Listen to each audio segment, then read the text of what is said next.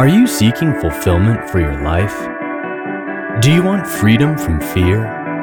That's why we're here. Welcome to Jesus 101, introducing you to the real Jesus. And now, here's your host, Elizabeth Talbot with Mike Tucker. I'm Mike Tucker. And I'm Elizabeth Talbot. So what is your identity? Tell me about this. Are you experiencing an identity crisis? No, not right now. I did have some questions about my identity over the years. You know, sometimes we don't think about it until we're faced with a stripping off of our identity. You know, I was a high school teacher for many years. My first degree is in music education. Then I spent about 15 years in the business world, and I got a master's in corporate psychology. And I was an officer training. You know, I was a corporate trainer for many years, and that was my identity. Then I became a pastor for several years, and when I was a senior pastor, I felt that God was asking me to take some time off to complete my doctoral studies. And when people would say, "So what do you do?"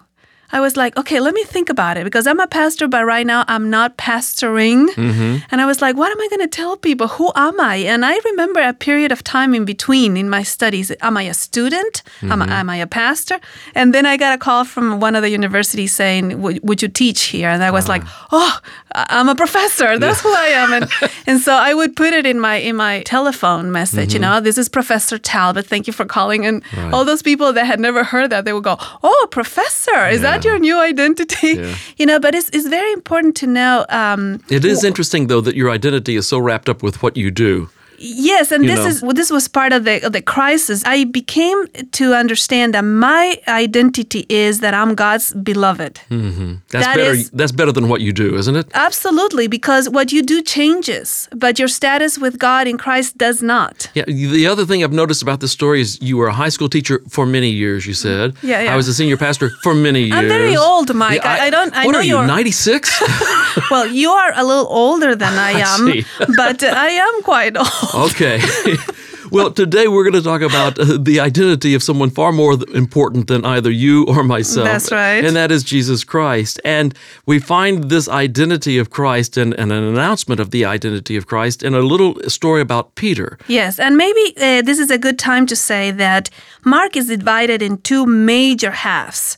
The first half that goes all the way to chapter 8, verse 31, is about who is Jesus. The answer is he's the Son of God, and he has authority over disease, death, demons, nature. So the first half of the gospel highlights Jesus as the Son of God, but constantly people are asking, who is this man? Right. Who is this man? Right. And here in this climax, we get an answer. Okay, and this is kind of the turning point for this gospel. This is kind of the everything is built to this point, and now we go in a little bit different direction. This is a very important thing, and we put this particular program midway through our series on the Gospel of Mark. We're doing 25 programs on Mark, and so this is number 13 of that series. Let's take a look at this story found in Mark's Gospel, the 8th chapter, beginning with the 27th verse. And Jesus went out, along with his disciples, to the villages of Caesarea Philippi, and on the way he questioned his disciples, saying to them, who do people say that I am? Now, remember that so far in this gospel, constantly people between themselves, among themselves, have been asking, who is this? Who is this? And so Jesus finally says, okay, it's time to address this question. Who do people say I am? Verse 28, and they told him, saying, John the Baptist, and others say, Elijah, but others, one of the prophets. And he continued by questioning them, but who do you say that I am? Peter answered and said to him, Thou art the Christ. And he warned them not to tell no one about him. Now, it's interesting that they would say that he was Elijah or John the Baptist or one of the prophets. And certainly there was the Old Testament prophets that before the coming of the Messiah, Elijah would come. Yes. And John the Baptist was the one that actually was a forerunner for Jesus. But if you don't mind, I would like to take our listeners to the previous verses to show how Mark has set this up. If I don't mind, what? You mean I actually have a choice in this? Yeah, actually you do. Yeah, right. Yeah, okay. Move ahead. Let's go back to verse 22 of Mark chapter 8. We have this weird little miracle. And I call it weird because a lot of people don't know how to interpret this miracle. And perhaps perhaps one of the ways to do it is to remember that this is an enacted parable. It's a miracle that Jesus does that shows progressive understanding of something. And it's the miracle where this man that is blind is healed in 2 steps. 2 stages. Do you want to read it? Yeah, it says here, I see verse 22, and they came to Bethsaida, and they brought a blind man to him and entreated him to touch him. And taking the blind man by the hand, he brought him out of the village, and after spitting on his eyes and laying his hands upon him, he asked him, "Do you see anything?"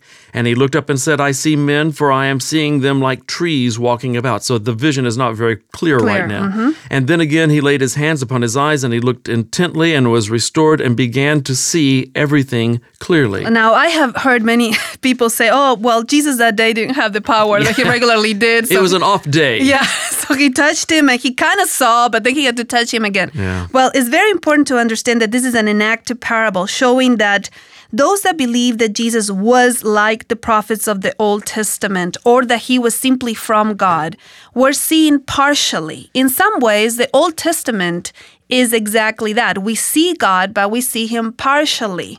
We see a lot about him. We understand a lot about his characters, but we don't see him exactly as a representation that Jesus brings of But God. you know, that is so like all of us. I mean, there was a point in my life when I thought I understood God. I thought I really saw him as he was, but that was only a partial vision of who God is. And I think that with me, there may be more than just 2 stages. Absolutely. You know, I mean, there's an unpeeling and an unveiling again, layer after layer. I begin to see God more as intently and truly as he is. And certainly this is an enacted parable about that process. Yes, and the enacted parable is placed exactly where the gospel takes the turn to show the other side of the identity of Jesus. It's not that he's only the Son of God with the authority over demons and nature and all of that we've seen in the first half of the gospel, but now we're going to get the news that Jesus will actually die and suffer, that he's also the Son of Man and that he's about to die. And this is where there is a pivot in the gospel, and that's why the 2 stages. You know, it's an amazing thing. You just read through Mark the first time and you don't catch the structure of all this. Yes. But there is a genius to this, how the first half of this builds one point and then the second half comes down to the other side. Yes, and you will see that the titles of Jesus start changing from here on, from Son of God to Son of Man, and from his authority to his suffering. Right. And so the 2-level miracle now goes to Peter. And so he says, "Who do you say I am?" And Peter gives the first half of the first step. You're from God. You're like Elijah. You're like John. You're like one of the prophets. And then he gives this news of who he really is. Peter says, "You are the Christ." And then he gives for the first time what we call a passion prediction, that he's actually going to die. Verse 31. Verse 31, and he began to teach them that the Son of Man, and he's using that messianic title that we find in Daniel, must suffer many things and be rejected by the elders and the chief priests and the scribes and be killed and after 3 days rise again. Okay, this is the greatest pivot we have in the gospel. Don't forget that so far he's been called the Son of God. From here on, we're going to see the Son of Man suffering, dying, and resurrecting. And we have 3 passion predictions that come back to back, 8:31, 9:31, 10:33. This is the first of the 3. And this is news for the disciples. They haven't seen this side. They didn't have sight. They were only seeing trees like walking so far. That's right. And now their eyes are beginning to be open to this. But even then, it's a slow process for them. But, you know, again, this should not have been a great surprise to them because the Old Testament had talked about this portion of the Messiah's character, the fact that he would be the suffering Savior, the one who would die for us. You think back to Isaiah chapter 53, verse 12. It says, "Therefore I will allot him a portion with the great, and he will divide the booty with the strong, because he poured out himself to death and was numbered with the transgressors. Yet he himself bore the sin of many and interceded for the transgressors." So this is not a real shock, at least it shouldn't be. Yeah, but see, they had not understood yet. You know, Isaiah 53 is called the proto-gospel because it is the most clearly gospel-oriented chapter in the Old Testament that actually says that the servant of God is going to die, but they hadn't put it together yet. They hadn't realized that Jesus, the Son of God, with authority, with the capability to heal and resurrect, was also the Son of Man who would die in their place. And, you know, I shouldn't be too hard on them because, again, my own journey has been much like theirs. I've had so much evidence of exactly who Jesus is, and yet so often I've been able to ignore it or at least certainly miss it.